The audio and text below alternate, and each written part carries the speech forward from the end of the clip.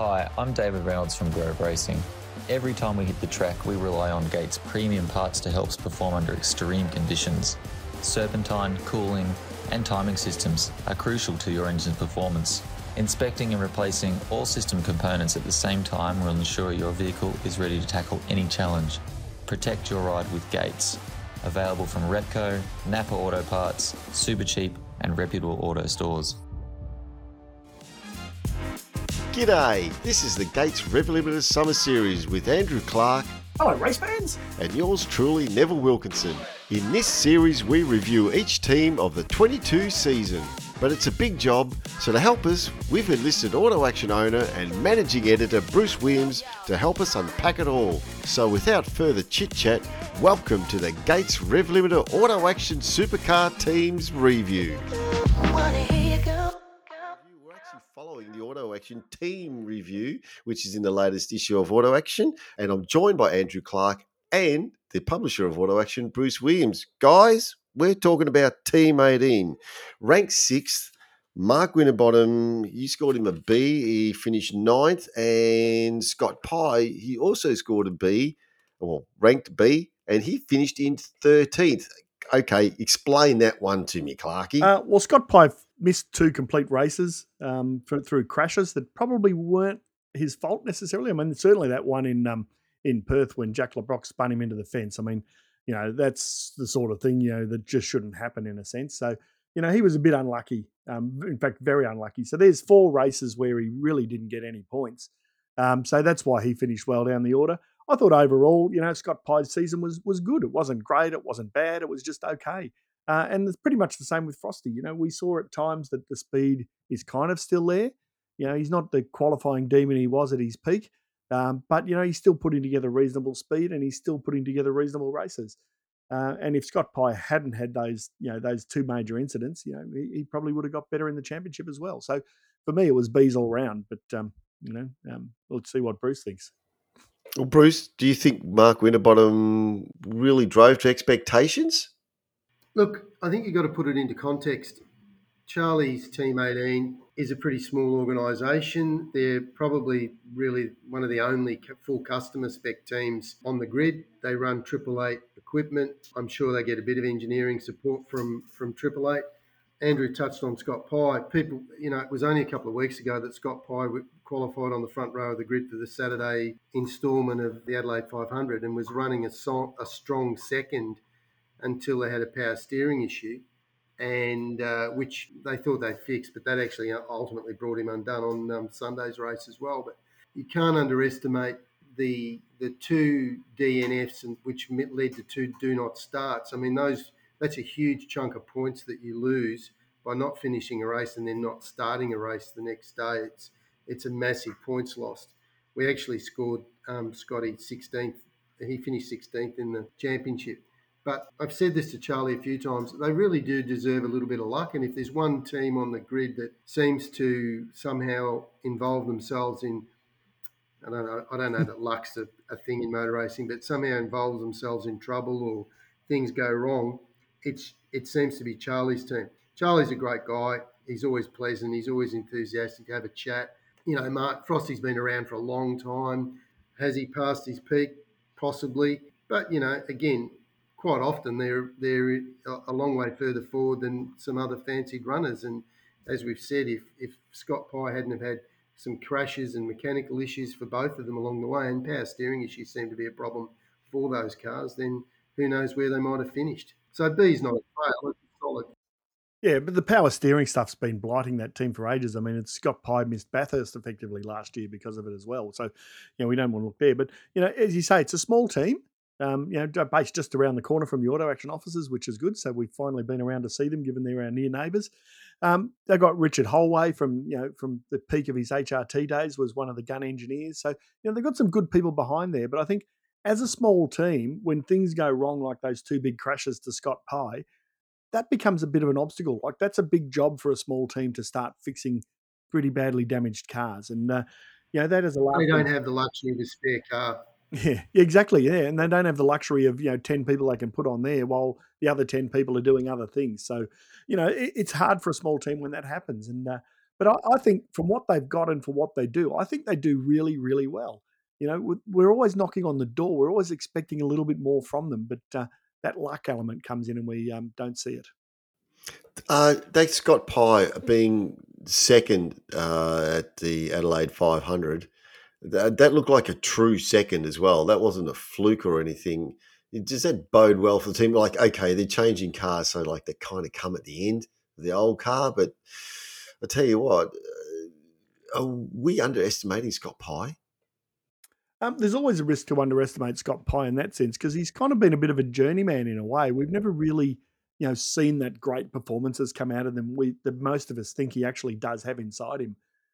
Certainly the speed at Adelaide, yeah, that was real, absolutely real, because it wasn't just Scott. Frosty was quick as well.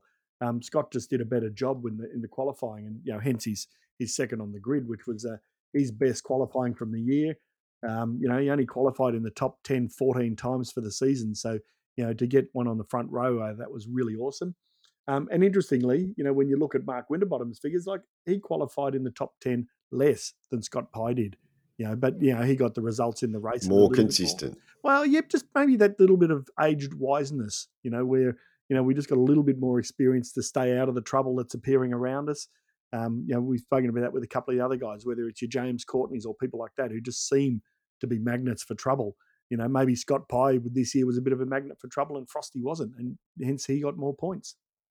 Bruce, moving forward 2023, is it still going to be the same setup, customer cars? The only level playing field is everybody's got the same car to start with, but is it still going to be the same for this team? This is where they sit in the championship order? Next year changes dramatically with Gen 3. Unless you buy a complete turnkey car from someone like Triple Eight, there's no real customer cars because the cars are made up of components sourced from lots of different areas. The chassis come from the control. Most of the teams are running a control chassis that is supplied by Supercars, comes out of Pace Engineering in Queensland, unless you're Erebus, obviously, build their own. Triple Eight, as such, are only supplying a handful of components to the competitors this year.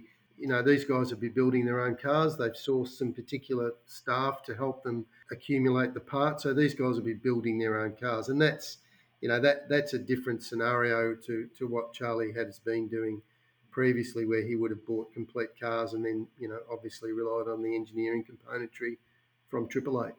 So again, there's an opportunity for a smaller team like this, given that they don't have to do engineering and development and all that sort of stuff, that during the course of the year, they could pull a surprise result. I mean, there's no reason why, Scott or Frosty couldn't win races next year, given that they start with a clean sheet of paper. The only teams that have probably got any advantage over the others at the moment is Triple Eight and DJR, who have done a little bit of development. And while they might not have the data, they certainly know what they've been doing when it comes to making the cars work. Would Erebus be allowed to sell chassis? Absolutely. Or they are. So it's not down to these are the prescribed chassis sellers. Anybody could make a chassis for another team. Yeah, absolutely. But I don't think Erebus want to do that. They see that as I'm not saying they will. They see it as a bit of a bonus. But that said, your question when you look at it is, what do you actually get out of doing that? So Charlie's design and his whole setup has always been around buying all the parts in and then just trying to put it together better than other people. And it hasn't quite worked yet, but as Bruce says, Charlie's a top bloke. I think everybody in pit lane would love to see him, win that race that he's waiting for. And obviously he was part of DJR when James Courtney won the championship, and then that all fell apart then, and he took number 18 and created Team 18 from there. He's building up slowly to it. He's not spending the world. He's spending enough.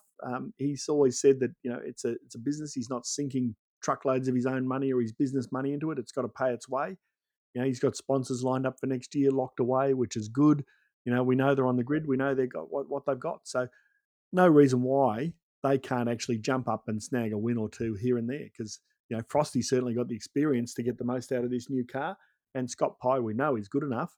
So let's just wait and see. What's interesting, speaking of sponsorship, Andrew, is Frosty's grabbed the colours that Scott Pye's been running. So next year, Frosty will be in the yellow and black colours of DeWalt. So we're yet to see what colours Scott Pye's car will be, but Frosty's going to be driving with the white colours next year. I can't wait till all the liveries start getting released. As an arty farty, I love the liveries. Yeah, all of those war paint stories you made me do in the old days.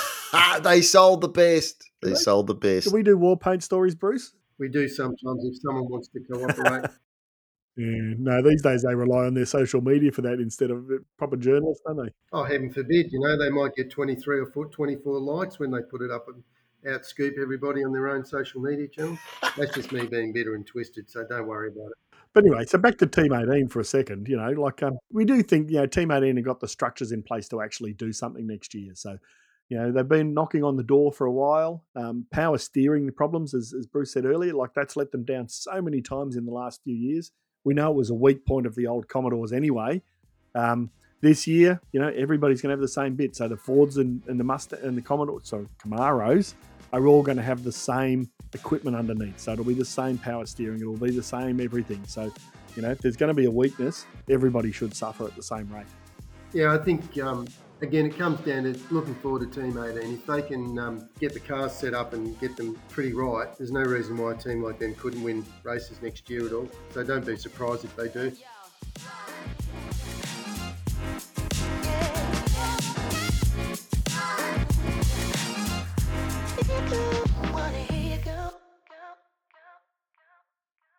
Each week, find out what the men behind the V8 News know and what the drivers and teams are going to do next. It's interviews and opinions on Inside Supercars. My predecessor, Roland Dane, did a very, very good job. We're no longer shareholders of the build business.